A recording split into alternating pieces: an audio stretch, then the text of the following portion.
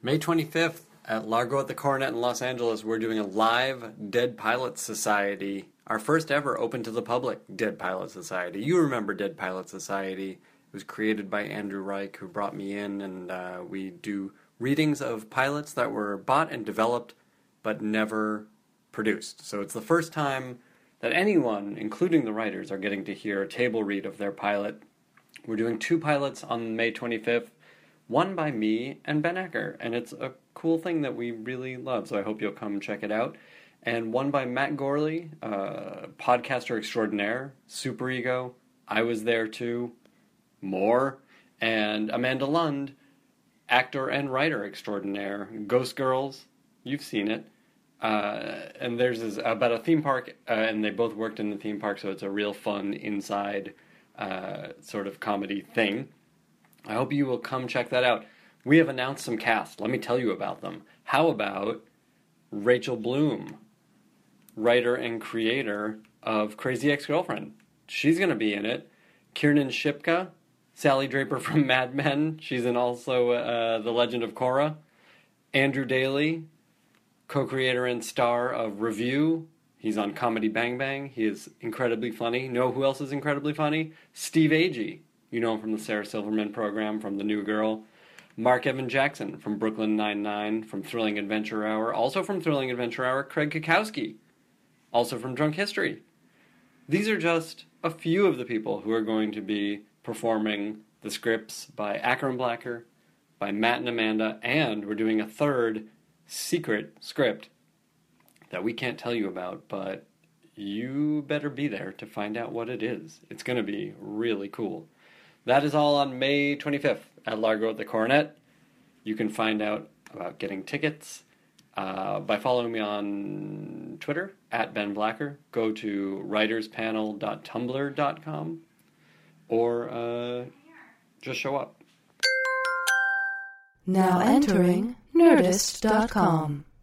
Welcome to the Writers Panel. I'm Ben Blacker, the creator and moderator of the podcast. I created the show because I wanted to talk to writers about the business and process of writing.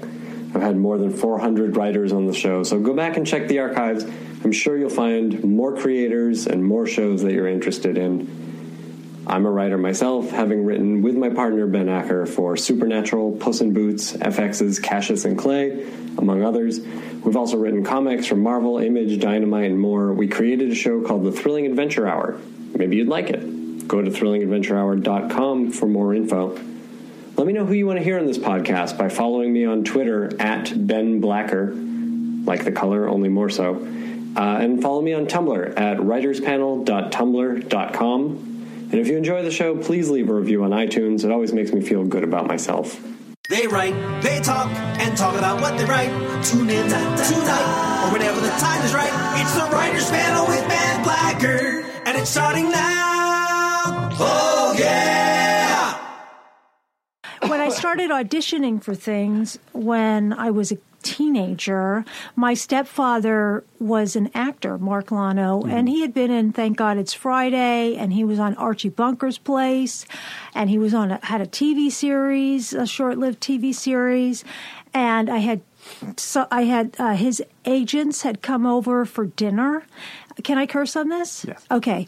And, I was already, both my parents were in show business, struggling actors in New York, and they did improv at all the clubs in New York. They had many improv groups. Mm-hmm. Since I was, that's one of the things I've been calling out suggestions since I was 5 years old. And, anyway, so Mark's agents came over for dinner, and I was super ambitious, like a Tracy flick of show business. How old were you at this point? 15. Okay. So, of course, I haul out my guitar and sing one of the songs I'd written, but this was the most popular one for a teenager. It was my calling card song called Fuck the World. And they said, if it's okay, we'll send her out on things if you want. Oh, my God. And I was like, and we were all, my folks were like, well, she'll probably won't get anything, but it'll be a good experience. But then I did get things. And I thought, well, everybody knows Mark right now. go Claudia Lonow. Funny. But like I got a TV series within like 6 months. So That's insane. I know. My father not really happy about that. And then it seemed crazy to change it. Because then I thought people will think I'm capitalizing on my brother's success.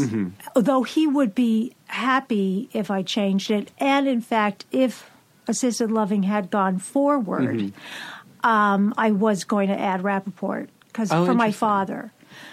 Well, I want to talk about this for a second. You know, I don't want to dwell too much on the acting stuff. Though you did it for a long time. I did long time. But you started very young. Yes. And it's an interesting thing to hear that, like, you sort of grew up with it because of your stepfather. Yeah. And you were in that world. But your father was not crazy about you entering the business. Was it at such a young age that he was worried?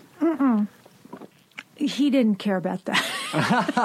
You have to keep in mind that when I was growing up, adults didn't really care that much about children. Sure. In general. Yeah, we were let to run around the neighborhood. Yeah, for I had a all latch. hours. I had a key around my neck, which is, also, by the way, I'm a child, and here's the way to get in my apartment to rape and kill me. That's like, in case you were wondering whether anyone would be home, no, here's this key around my neck signifying that no one is home. In Manhattan, it seems like a good thing to do. But I wasn't alone. Everybody was like that. So I don't think my father cared about that, and, he lived in New York, too. I mean, when we moved out here, he wasn't happy about that. Sure. That makes sense. That was sort of against the divorce agreement.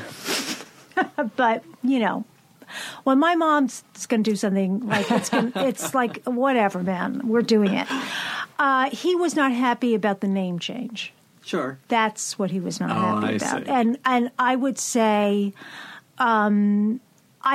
we've gotten over it, but it is a thing that has come up subsequently. Well, sure. I mean, this is your professional name now. I know. And you've lived with this for, quite a long time. Yes. For how long were you a professional actor?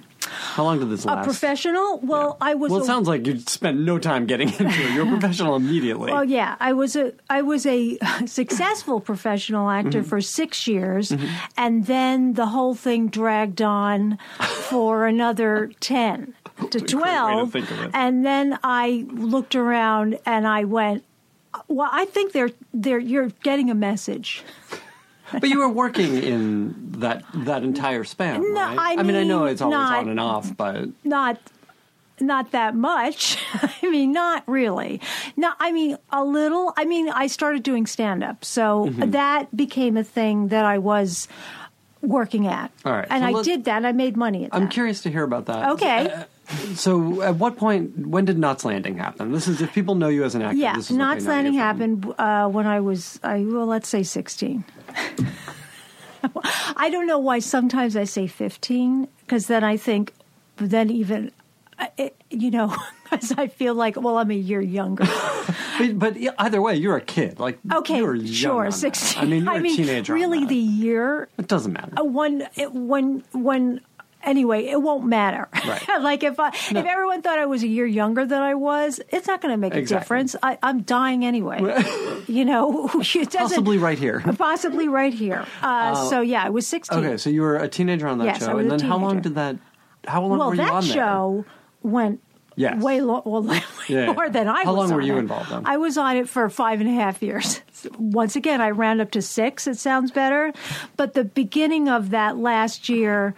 That last half year was I'm saying goodbye to everybody. Sure. And getting drunk in my dressing room, as I do. What? I was loaded. There's a bunch of people on Twitter who have been retweeting. Either they have taped every Knots Landing and they are rewatching it, or it's playing somewhere. Sure. Everything's playing somewhere. A bunch of people, let's say 2. that's a bunch, who are grabbing screenshots of my Knots Landing years and tweeting them, which because I haven't seen these, because Knots Landing, only the first 2 seasons are out on DVD, and I did not tape them and save them. Because I'm not a lunatic. Tape, by the way, doesn't exist. So anyway, so I was on there. What was the question? I was on there for like 6 years. I think I asked just what your name was. I think that's all I've asked. Yeah. But 6 years, that's a good amount of time. You're going from a teenager to a young adult. Yes. And what did you start? At what point did you start to see yourself as the creator of things, not just the conduit? Okay. Well, throughout the Knots Landing period, I sporadically did stand-up performances. Mm-hmm. For instance, and this is even before Knots Landing, I performed that song, Fuck the World, on audition night at the New York Improv when I was 15 or 14. I had already moved out to L.A., and I was visiting my dad. And as I said, my parents were improv performers, so I knew the guy who ran the New York Improv. And in my family, you're always working. You're always working on your show business art. I'm not even kidding. Sure. So, and the good people and the determined people would call up Chris Albrecht and get on that stage. And I want to be one of the good people and the determined people and the persevering people. So I did. So, and that went well. Because a 15-year-old girl singing Fuck the World with a guitar is, that's funny. And so I would on and off do that. So, I guess my writing started with writing jokes. Now, which were, I would not say is my best writing form. So it makes sense, though, that you would have started out as a comic, sort of a joke writer. Yeah. Even for yourself, because it goes hand in hand with performance. While I was on Knots and a teenager, and, I was an acute, TV star, starlet, was the same time that my stepfather started working with Bud Friedman at the Improv. Okay. And when we moved out here, and my mom started doing stand-up. When we came out here, they did improv at the Comedy Store. I did the lights. I'm not even kidding. That's awesome. So, you're the daughter trying to decide, is this laugh big enough to black out on? Holy shit. At 14. Have you written this book?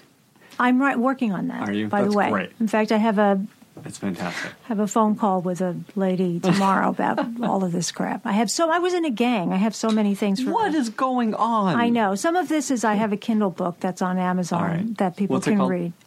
How to not succeed in show business by really trying. Listen, if you hadn't succeeded, you wouldn't be here today. That's true. I know. Your whole life's meltdown, leading up to this. You never know. This could be it. So, as I said, I grew. So while I was on TV, I'm at the Improv because, how many people's parents own are in a comedy club where you can eat for free. I went there every night. So that must have been an unbelievable education, just learning experience. Yeah. I can't who was there? Who at was the time? there at the time? Yeah. Evening at the Improv started, so every single comic you have ever heard of was coming from New York on some sort of fucking plane or bus every week. That's unbelievable. And, Jerry Seinfeld, Paul Reiser, Bill Maher, Carol Leifer. And also my mom was best friends with Elaine Boozler, lived in our apartment in New York for a month with Robin Williams. Would you, as a young person, see these comics and think that I want to do that, or that's something I can do? Like, were there specific acts that you saw that you tried to model yourself after? Well, by the way, my stepfather also had comedy teaching classes. Look, this is this So you're kind of immersed in topic that was, to say it was a 24-hour discussion, like I grew up in some sort of experiment or like a lab or a school or I'm an only child on that side. And my half brothers, I saw them every other weekend, and we lived in a one-bedroom apartment, so there was not many. My parents slept in the living room. There was not a lot of escaping. Right. Well, it's like those people who were born with monkey or were raised with monkeys as their sisters. Only comedy was your sister. Yes, it was. Yes, it was like an acting, and Madeline. My parents were friends with Madeline Kahn, and they talked about what to do to make it, why we aren't making it. Words of wisdom like the funny voice always gets the job. That's funny. And then I would think, I got to get a funny voice. I don't have a funny voice. And we were poor, Sure. and I would be in the room, in my room, feeling, and lots of crying about why things aren't going the way we want them to, thinking, I have to make it. I have to help them. Well, it's an interesting thing. I have to make it, and then I have to help them. And then I have to make it, and then I have to help. I mean, we have to get out of this fucking apartment. Right. I'm not even kidding. But you're sort of, what you're talking about, and even then, what you're talking about is two aspects, which is what this show tries to talk about, too, which is the craft and the business. Yes. Right? And yes, these are the craft very and the business. different things. My mom was a comic, and so anyway, the point would be, if I was trying to think of who would I be like, well, the goal is to find out who you are. And I felt like in the form of stand-up that was popular at that time, within the span of time that the universe gives you to make it, like that I didn't find in that venue. But I would say that the comedians I admired the most, the person who stood out to me the most at that time was Sandra Bernhard. I'm not like her. There was nobody like her. Yeah. She was, especially at the time, I'd never seen anybody like her ever. Yeah. And she was very ahead of her time in a lot of ways. She was amazing. She was really like confident and sexual and not self-deprecating. And, a lot of the comics when I was a kid were, you had sort of like the Elaine Boozler. Well, she was also confident and sexual and not self-deprecating, but she was a brilliant joke writer. Yeah. She did sort of like Seinfeld did. Yeah, right? she who did was kind jokes. of the model for that time. Yes. But, things were tough for women comics at that time. For sure. So, and her, because she was my mom's best friend, had a really front row seat to how difficult it is to overcome like this bias. So, but besides that, there were like a lot of housewife comics.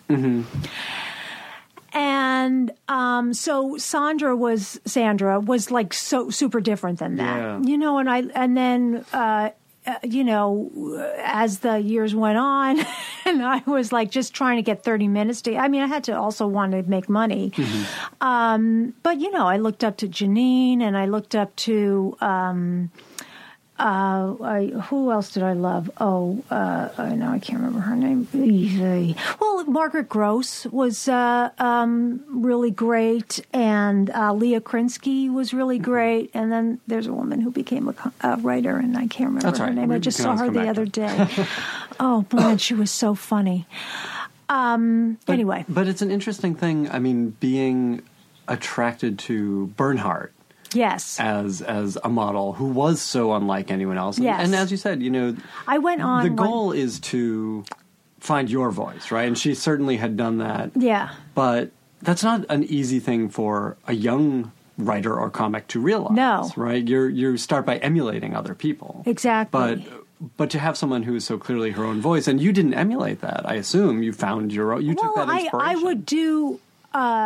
You know what? When the stakes were low, I remember one time I went on at like 1:30 in the morning and was doing like the other material because there were like nobody in the audience, but Adam Sandler was, and he said, "Man, that was really great." But like as I said, the amount of time allotted to a human being on Earth, you know, I mean, I had a baby, and everyone like, you know what? This ain't going to happen. You ran out the clock on trying to do this. It's true. Absolutely. I went, like, if you haven't done it by now, it's not going to happen. But then I also found, so whatever. So I had been doing stand-up, and, you know, Knots Landing was over. I had to recover. Sure. From that, meaning, you know, got sober, is the polite way to say that. I like that it's framed as a recovery from Knots Landing. I had to recover from teenage acting world, and you know, you know, the kind of life I had been living did not leave me with a large reservoir of money after this thing. So I was waitressing now at the Improv. I went from hanging out. I had been on the Tonight Show. And everyone knew me. Everyone knows me. And now I'm in the same place, but I'm going to waitress because it didn't occur to me there's other restaurants. So you're not like every fucking day confronted with like this kind of huge, giant, humiliating failure of your life. But I didn't do that. And at one point, somebody, I was still really young, and, you know, said to me, well, if you were going to write what you could act, what would that be? And I literally went from that meeting and started writing a scene in my head. That's how quick it went. And then I wrote it, and I realized dialogue and a scene in terms of getting, you know, getting your voice was like not hard for me. As the same way I felt like a joke where you're all by yourself and you're not talking to anybody. There's no other side of the conversation. And I wrote that scene, and then I was in the thing, and I performed it, and it like killed. And I wound up. What was the scene? Do you remember? Yeah, it was a girl who has obviously slept with a guy trying to sneak out before he wakes up. And this argument that she's having with him about why she does, you know, why she's can't commit. I think that's what it was. And, you know, oh, come on, you know, we know how this is going to go. You know, so it was like, you know, just a young person fucking a guy and then like going, ooh, and, you know, really killed. And, you know, so first of all, you know, for a moment I thought, oh my God, I'm really great. And I can, you know, if only I could translate this into other people's scenes. Whatever, but I wrote a bunch of scenes and you know, performed them to varying degrees of success, and was thinking, oh, that's interesting. You know, I'm waitressing at night. I'm doing this. What else am I going to do with my life? Maybe I should write some more. And I thought, well, I mean, there's no job description of just scene writers. You know, like there's no gig you can go up for where all you are required is to write scenes you could be in. You know, you have to think of a story. So I started to write like a screenplay, and that took the discipline required for that thing. And this was, I mean, look, I'm a million years old. This was before computers. Okay. And I could not handle the typewriter technology with pages and changing the tape and the whiteout. Like that was really standing in my way in terms of getting it done. So it took 4 years. You know, just lugging the typewriter out was so much work. And you feel like the work is done once you do that. I mean, keeping track of actual pages. And at the time, the guy who I wound up marrying was like on the forefront of computer. That's what he did. So by the time I left him, that time, I had like my own computer. So the second thing I wrote on a computer, and that took me like 6 months because it was like, oh, it's all stored in here. Right. It's so easy, Were you? But not these things weren't successful. Right, but just as far learning as, how to write. Yeah, discovering that. It was really about. I wasn't doing anything the right way, and did you have a story you were compelled to tell, though? I always had stories I was compelled to tell. Yeah, I did. I had. Compelled. I went. That's a good idea. If you worked for 4 years on one this story, screenplay. You know what? Honestly, I came up with that idea because there was a guy in my acting class I wanted to fuck, and I thought he would be good in it. Isabella, you do not need. That's my daughter. Listen to these things. She's so much of a better person. We're going to have her in next. She would really like that. But so my question. Yeah, I guess, is... Yes, I mean compelled. But never mind that. Were you sort of on both, any of this early stuff, were you just kind of writing your way through, or did you sit down? Did you outline it? Or I did not. I didn't even know people did an outline. I would have been a good idea to maybe buy a book on this shit. It didn't occur to me. Maybe not. My early adulthood was almost, really like a childhood. It's like really just learning how to do basic things. Yes. Well, so at what point did these sort of formal processes of writing screenplays start to take shape for you? After I sold a show. No kidding. Yeah, my first writing job was I sold a show. How did that even happen? You can't even believe this. So I wrote like 5 screenplays in this mishmash way of just moving forward. And I would say what I got out of that was discipline and dialogue. And just like, who am I? What do I like? And what can I do? And I wrote a bunch of different things. One thing I thought was pretty good, but, it was written on a program that's so old, you can't open it. That's great. You can't, there's not a tech genius in the world who could figure out. I don't even know if I have a copy. That was dumb. But I was it's probably for the best anyway. No matter how good it is, you were still, good. You were a kid. I was a kid. I'm helping you out. Okay, thank you. So I did that for a while, and I couldn't, the business aspect of that, I could not figure out for the life of me. Well, that's what I was curious. Were you showing these to people? Well, to my mother. Okay. She loved it, and I didn't know how to get a writing agent. I didn't know any single thing, and I didn't really, try that hard because I guess of a lack of confidence. And then at a certain point, I think maybe this was by the time I had, gotten married and had married and had a baby. And I started looking around in my surroundings and going, God, all these comics that are in television.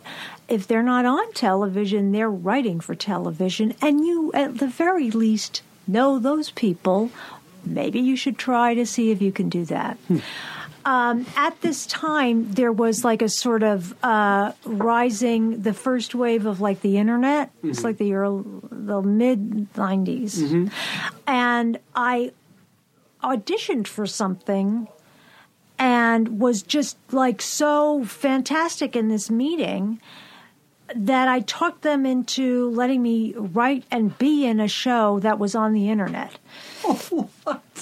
That never could see it. You couldn't even see it because the platform never worked. Yeah. But I got into my head because, now I had written some TV scripts and I had sent them to some people. Had you written spec of existing shows? I had written spec of existing shows and original pilots. Tell me about the specs of existing. I'm always curious because I came up writing those too. Oh, okay. What did you write? I wrote. Do you remember? Maybe I wrote a Mad About You. Okay. Would you remember what it was about? No, I wrote a Seinfeld. Okay.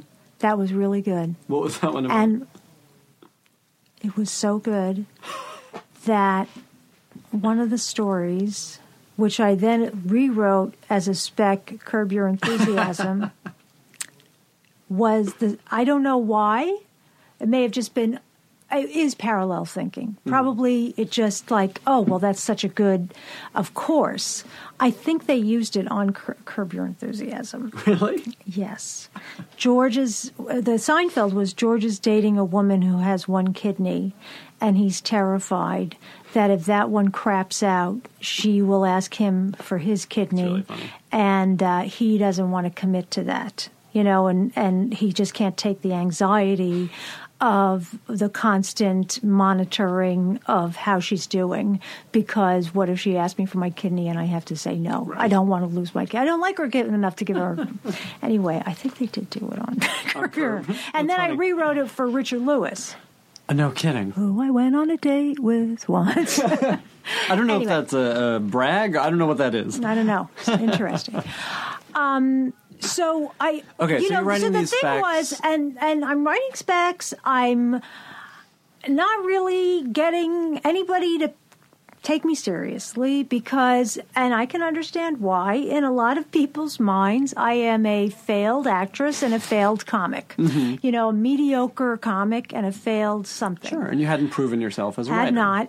But when I went in for this computer thing, I was like the most amazing person they'd ever met, and I thought to myself, Claudia, you need to meet new people who don't think of you, or who you don't think of you in a certain way.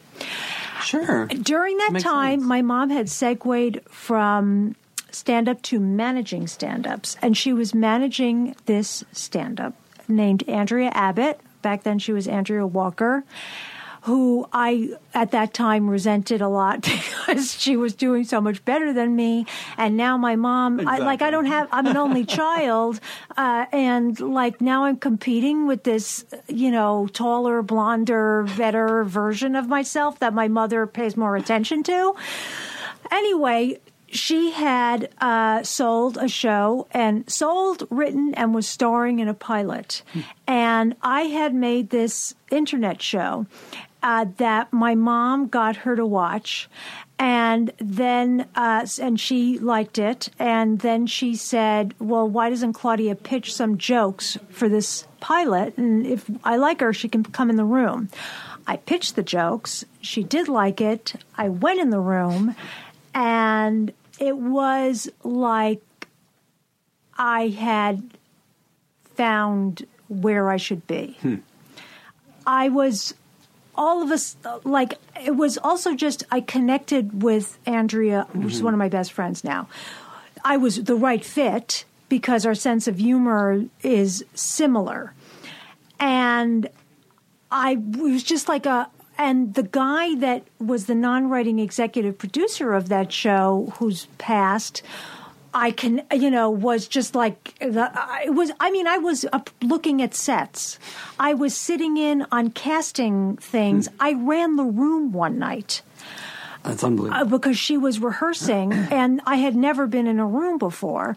But I guess growing up in a comedy club and having been writing at home for 14 years, I just like you go, well, this is, and the way I grew up, it was just I love that. I couldn't love anything more.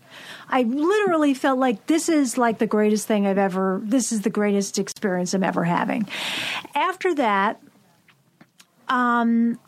for a while, Andrea. And how long did that show It didn't go on. It was a pilot. Oh, so this was all just working on the pilot. Yeah, it wasn't picked up. Hilarious. It wasn't picked up, and So I didn't have a job on that show. Right. And Andrea tried to get me on the show. She did get a job on, but I didn't. So I was her personal assistant for a while. I mean, I was That's all right. You know, I had a baby. By that time, was living with my parents, with my baby, and had all my money in a coffee can.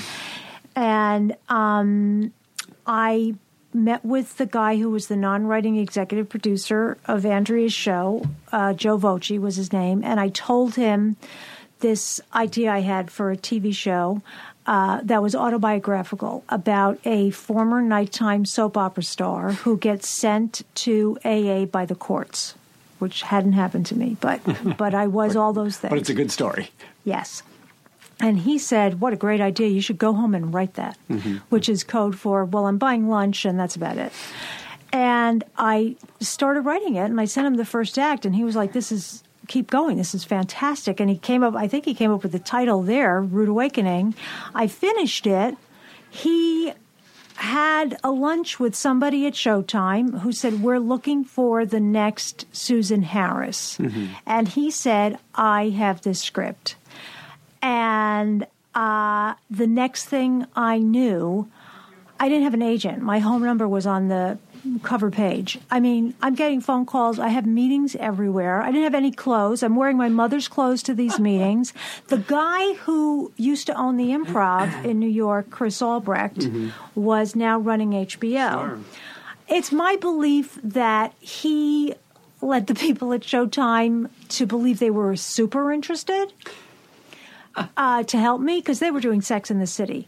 I don't know how interested they were, but we were great friends. Yeah, whatever happens. So it got down to Joe saying to the president of Showtime, you have to pick this up for 13 episodes. Wow. And they said, okay, what's the 13 episodes? And Joe said, you have to go in and pitch the first season arc of your series, which I had never done. Right. Had you thought about it in writing the pilot? Kinda. Sure. I did after that. Right. And I did that. My first pitch meeting Oh my God. really was. What was that like? Well, I knew they liked the script. Right. You're coming into a friendly room. Yes. I knew they loved the script. And I knew that probably their hesitation would be this character, which was amazingly ahead of its time, is a real anti-heroine. Will anybody like her? And so I did feel, once I got in there, if they like me, they will say yes. And because I think of like all the work, this is what my message is, all the work I didn't realize I was doing, I had, which was this sort of series of humiliations that went on for so long. The way an Andy Kaufman routine started to seem funny to me. Sure. The humiliation started to become comic.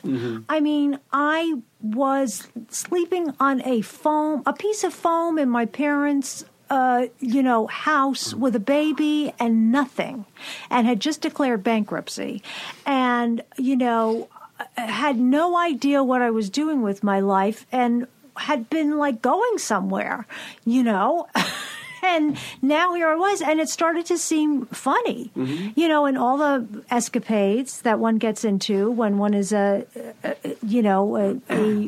having recovered, or all that shit, seemed like adventurous, and so I did leave that meeting thinking this is going to happen. So do you go into that meeting and just tell your story? Yes, That's I fantastic. did. I thought It's really I interesting. came up with the idea for a bunch of things happened, within the first year of my sobriety, and I just created an arc of that. So what happened with that show? We made it. It got picked up for 13 episodes, and that was, we made it for 3 years, and that was my first job. was I had a TV show. And we're talking budgets and, I mean, all of these things. It was very low budget, so it didn't never look the way I wanted it to, but that really hurt it. But in terms of like a showrunner training, the showrunner program, that's what it was. Did they bring in someone seasoned to help you? I did. I helped on another pilot during that period, and there was one woman there who laughed at everything I said. I was worried they wouldn't like me. They won't like me or think I'm funny. So she kept laughing at what I said, and she was keeping track of what we were doing in a way that looked like, she's right. Okay, well, we were supposed to do that thing. The note said, do this thing. We should go back to page 5 and do that thing. I went, oh, wow, she's so she's organized and she likes me. Pam Eales, and she was a veteran, and a beyond lovely woman. And my friend Andrea. It was me, Pam, and Andrea, which is also like women running a show. And all the lower level people were dudes. It's absolutely true. Great. Stephen Lloyd, we hired, was I think his first show. And we made 13 episodes in 14 weeks. Wow. And Sherilyn Fenn was the star, and Lynn Redgrave was on it, and we had Roger Daltrey did a thing, Jonathan Penner. And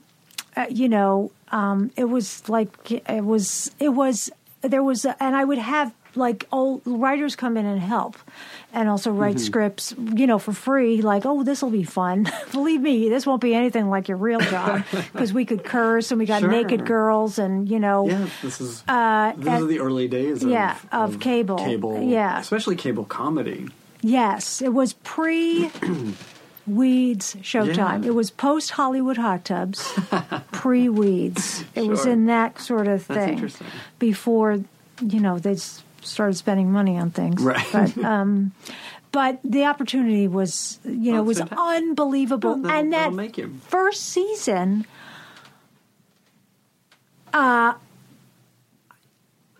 I could do whatever I wanted. I mean, it was, my friend came in to help once, Ron Zimmerman, and we were like rewriting something, and it was crazy, and we were just like punch drunk and having the greatest time. And he turned to me and he goes, "It will never be like this again." Has that been true? Yes, he was absolutely right. It's funny to hear, you got a couple opportunities to work on other people's pilots, even preceding Rude Awakening.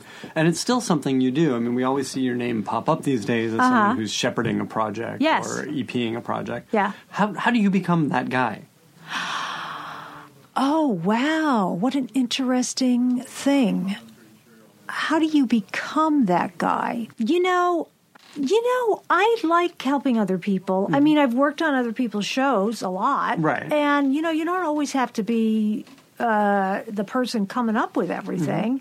Other people's ideas are inspiring. I mean, like I did that one with Stephanie Weir, which we're halfway through making the pilot. Yes, this is actually a great story. Do you want to tell this? Yeah, I mean, it's not that great, but... well, it's another one of these heartbreak stories. Yeah, I mean, it was a rough... Everything about it had a little bit of a thing, except working with her, because she's brilliant. And, our sensibilities matched. I found it, I just loved it. Really... That's great. She's, it's not my experience, but... The emotions, she's a great writer. And we had hired Delta Burke, and she fell. and it was just like, Delta's fallen, she's going to the emergency room, and then we're done.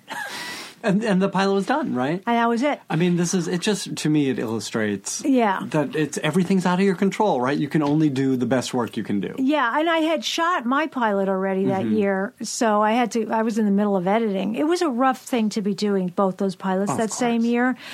It was not easy. Yeah. I don't know how people do it. Well, but like I did it. You do this. You seem to do this a lot, though. That you often have your own and helping someone else, or even a couple people. I'm a workaholic. I mean, I talked about my childhood. It seems perfectly natural to me, and I like, like to be at the show. I mean, there are things that I love so much there are things that I've loved so much that I have come in for free for multiple weeks. Just because I want to be there. Yeah. If it was like sweeping, I would probably sweep, and maybe I wouldn't sweep. I'm really not a clean freak. But, I would certainly, there's things where it's like, I mean, I think people get like freaked out. Well, why does she want to come for free? And what's the matter with her? But, I really do like the creation and the camaraderie and the atmosphere and the people and I really like it. What do you think, and this might be a hard question to answer, but what do you think you bring to that process? What do you think that you bring that only you bring? Only me? I don't know if well, what do you think your value add is? Because there clearly is a huge one. Otherwise, people wouldn't want you around. Yeah. And they continue to really want you around. I think that, I'm funny. I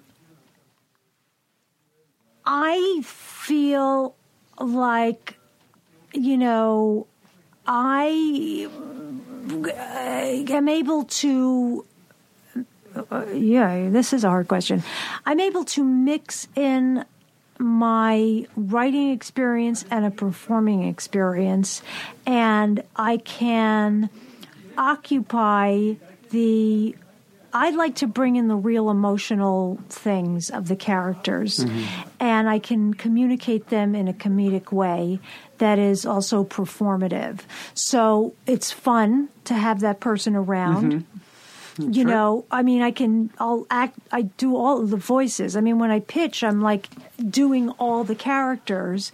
And that's one of the things that I liked when I found writing and making a show. When you're an actor, you're so obsessed with your part. Do I have enough? How much time do I have on camera? How do I look on camera? Did they cut me out? Blah, blah, blah. And it's very, I feel, not good for a person who's already self-obsessed. And like, are they performing well? But when you're the writer, you're the show. You're the entire show. There's nothing happening that's not filling you emotionally. I mean, from the actors to the sets to the clothes to the lights to the editing to the music, you're at all of it. It's like every part of you, and it's very, very gratifying when it goes well. And I think that, I really like to connect to a project. And when I do, I bring the full force of my enthusiasm and sort of a vision of the whole thing. And, which people, they don't always want that much of you. So you also have to gauge how much do they want of you. Sure. So that you're not overpowered. I mean, I think I'm good at reading the room. What am I needed for? Am I helping? Being in a writer's room is a very involving experience. What was a great room that you were in that you didn't run? Oh my God, Less Than Perfect. Really? Oh my God. Why? Well, first it was run by Terry Minsky, the creator, and the actors were just fantastic, and the staff was amazing. I mean, it was a great staff, and she is a very passionate writer. Who I've worked with subsequently, she's a great writer and creator. And even when she left the show, then the person who ran it next was Christine Zander, and she's one of the best showrunners I've ever worked with, ever. She's hilarious. She's, disciplined in terms of keeping us on track.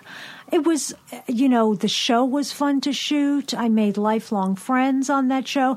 And then the second one was War at Home, which my brother starred on. Rob Lauderstein. The friends that I made on that show, I'm still friends with them. I've made some lifelong friends. At the end of the day, reality show term, sorry. Wait, I thought you weren't there to make friends. Yeah, exactly. I'm not here to make friends. But at the end of the day, the business is so difficult. There is so much disappointment and struggle and, sometimes heartbreak.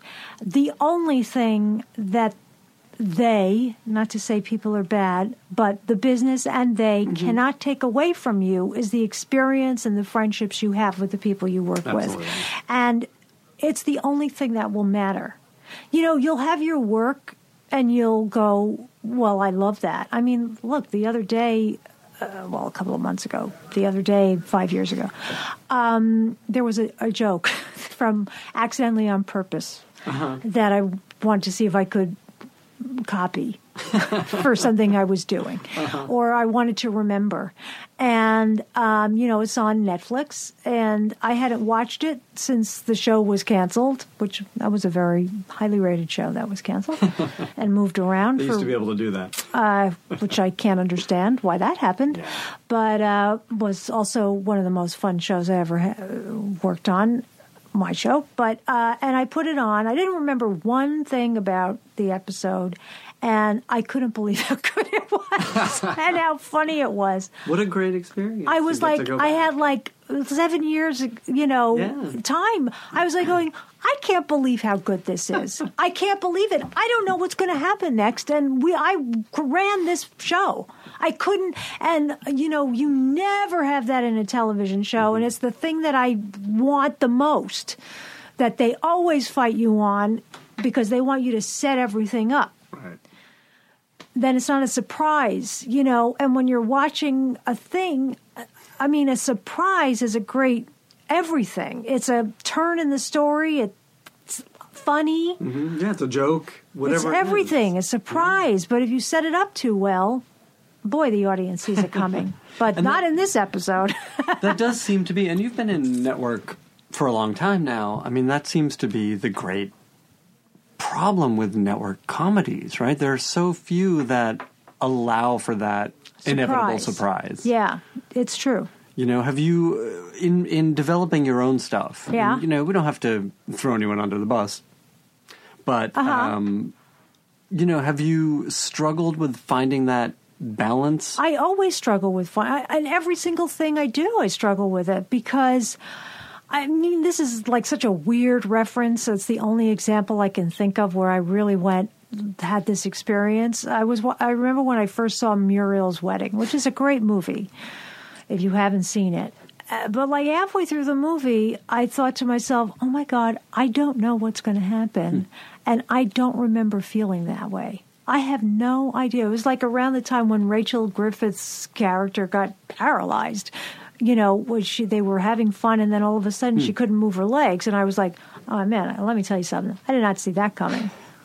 I didn't know what was going to happen. Yeah. It's a good feeling as an audience member. It's a great feeling. Yeah. It's a feeling you just like literally don't have very often. Yeah.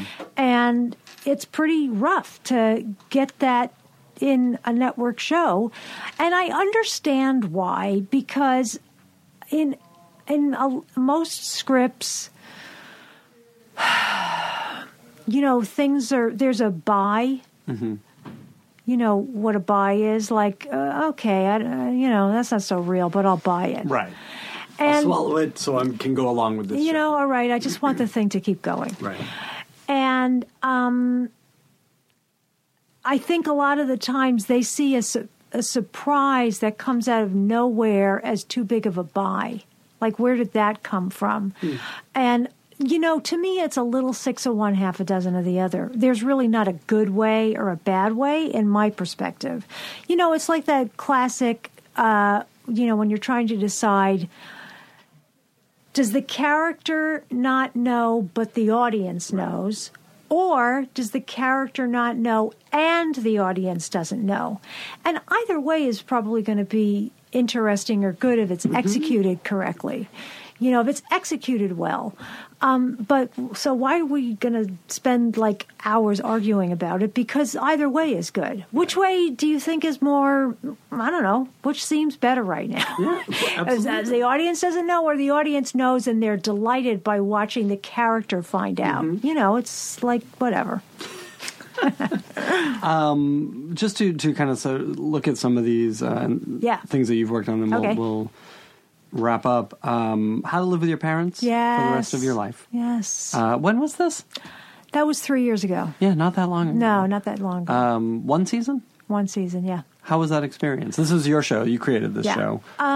Hearing your story, it sounds like living with your parents was a thing. It was a thing. As an adult.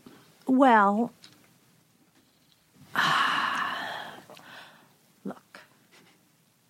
That was like one of the best experiences I've ever had, except for being canceled, which was a huge surprise. Really?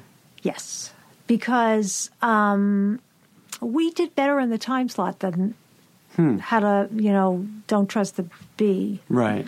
Which was in it before. We did better in the time slot in a lot of cases than a lot of things had, including happy endings. And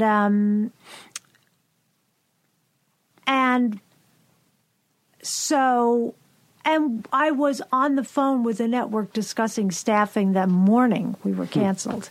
So I really, you can never take anything for granted. When they, in terms of programming, when we were on with Suburgatory, we did amazing. And we had, these are all data bullshit things. And, you shouldn't tell yourself these things, by the way, because how does it help? But this is the world that you're in. Yeah. When we were the only show that had 100% retention from a Modern Family rerun. Huh. And they really gave us like 4 or 6 episodes to make the decision. And, and there was nobody saying at the network, we don't like this show. Like it wasn't. You weren't being noted to death either through the process? We got a lot of notes. It was pretty frustrating. But is that typical for a first-year ABC? show? Yeah. And, but compared to other things, which they put on, which did not do us any favors, we weren't, it was a struggle. There were struggly things, okay. But not more than normal. And, so it was like the greatest time ever. And then the worst heartbreak ever, because I had developed it for like 10 or 12 years. Really? Yeah, I had pitched it at CBS like 12 years earlier. I had written a script of it for HBO. I had then spent the subsequent years like coming back to it because, I did live with them for so long. It's funny. It sounds like it would have come out of the time right after Rude Awakening. Yeah. Like that was the time in your life to explore next. Was your shit's together, but you're living with your parents. Or you're starting to get your shit together. Well, my shit wasn't together. That was a big problem with... That was also... That was yeah, well, I kept a lot of it, for How to Live. I don't know if you watched it, but you can see it on Amazon. It's really good. Right. We had a great cast, and, they let me do a lot of what I wanted to do, and, that was really gratifying. But it was it was like, could you have kept that on? Would it have done as well as some of the things that they have now? Yeah, I think so. Yeah. I think it would have grown. Sure. I really do. Well, I think that's generally true anyway. If you have a quality show, it's going to take some time these days. Yeah, we had Brad Garrett, Elizabeth Perkins, Sarah Chalk. It was a great cast. It was a great cast. And the room was good too. Oh my God, it was a great room. Great. It was just like a charmed experience in a lot of ways, even though we had a bunch of whatever things. But there were things that Elizabeth and Brad and Sarah did, and John Doerr was, and Joe Wenger, was Stephanie Hunt. They were just all really good. And there were some moments where I was like, this is absolutely, I think, I've never worked with actors who were, all the actors I've worked with are brilliant, but they were portraying something that was personal to me. And so those moments where it really came together, which were, like 80-90% of the time, nothing didn't come together. It was a great fucking show. It really was. That's a heartbreak. And there was no like thing where you'd go, well, they were bad, or there was one episode that was rough, but even that one had great, it had like one of the funniest things in it. Sure. Yeah. Moments ever. Absolutely. So, it was, that was rough. I mean, this is a joke, by the way, but the joke that I've been coming up with post that was, well, the good news is nothing will ever hurt that bad again. Nothing will ever come close to like that. We worked for 12 years on something. We could have gone to a different network. We didn't. We went to this one. It was good, but not good enough. And like, oh my God.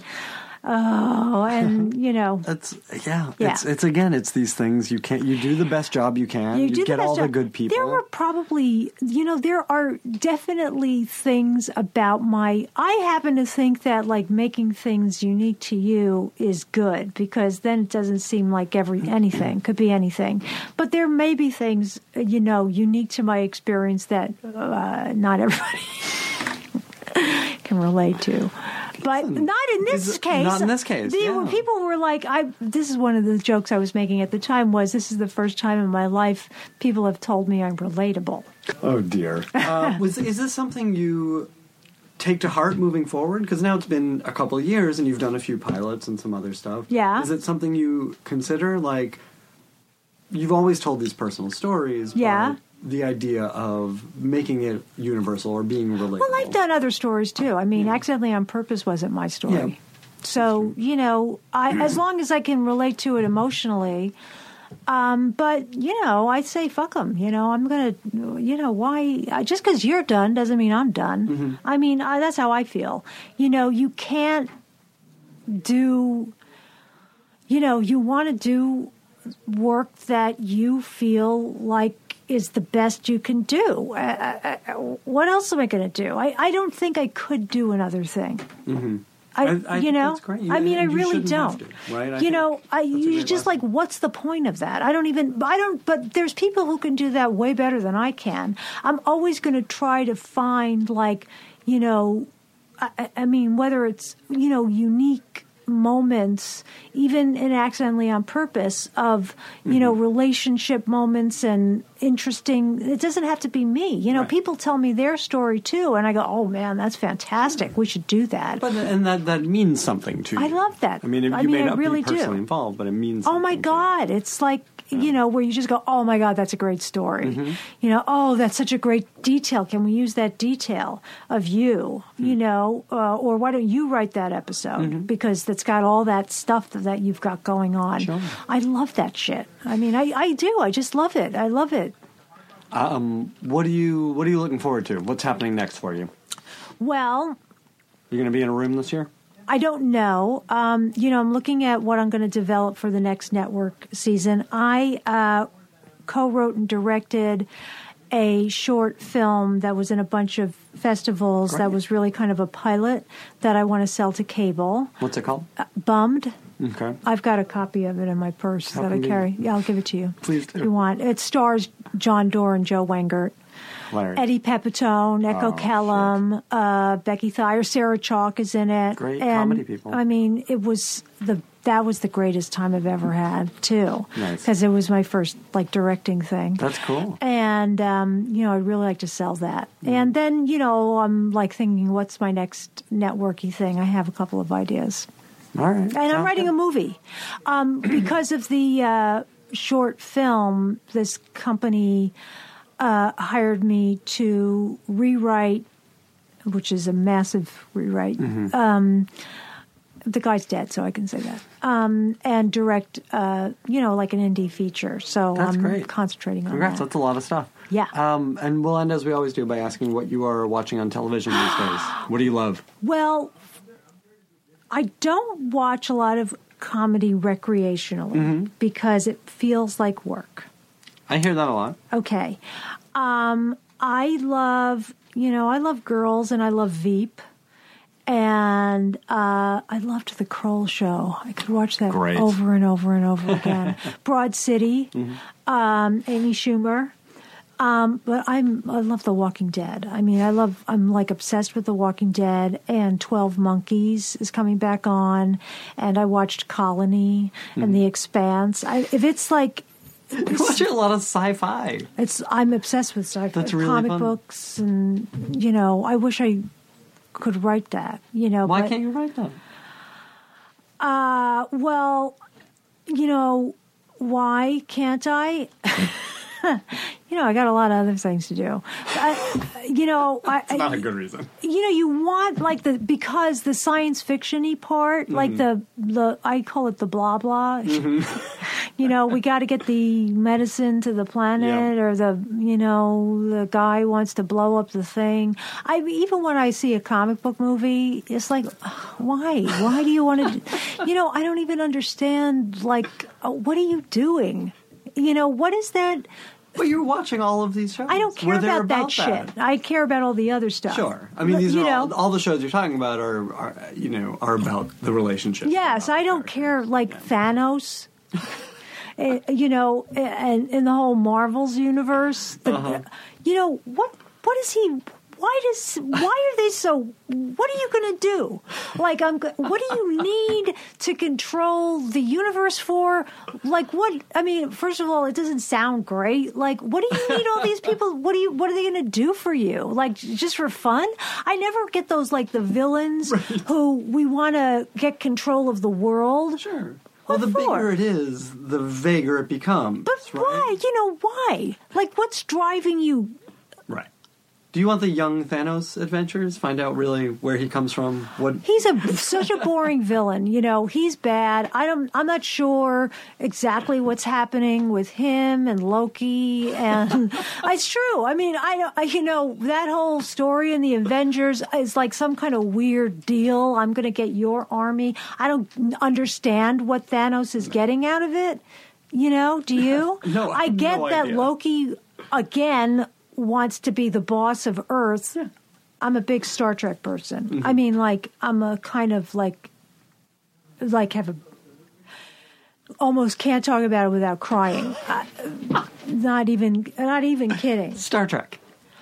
Yes. Okay. Especially, look, when in Wrath of Khan, when Spock is Spock has done the nuclear with the core. You've never seen it? No. I don't know Star Trek at all. Well, that's tell me fucking about it. Crazy. You've got to see The Wrath of Khan. It's like the best movie ever. Okay, so they he's had this big fight with Khan, and we won that, but the core, which is nuclear, and is off. And, of course, Spock, who has already said at the beginning of the movie, the needs of the many outweigh the needs of the few. Yeah, you've heard that. Set up and pay off. Or the one. Here it comes. Okay? The needs of the many outweigh the needs of the few, or the one, my friends. So Spock, I'm going to go in there. Scotty is saying, and McCoy, comes in big in Star Trek 3, you'll die, and Spock puts him out with the grip. Sure. He goes in there and, he takes the core and he puts it on top of the thing, right? And so he's dead. Don't make yourself cry. And so now they've won, and, Kirk is like, Spock, blah, blah, blah, and he looks over at his chair and he's not there. And then on the intercom, they're like saying, Captain, you better get down here. He does get down there, and behind like plexiglass or some special kind of space plexiglass, there's Spock. He's still alive. He's covered in radiation burns. And he says, is the ship out of danger? And Spock and Kirk says, you saved the ship. You saved us all. Anyway, I told my daughter, who wants to be an actress, that I made myself cry in my car, envisioning that when she wins her first award and is up at the podium, she will say to me, Mom, you saved the ship. You saved us all. Oh, my God. And she told me she would. That's lovely. Yeah, I know. Claudia, thank you for being here. You're welcome. Now leaving Nerdist.com.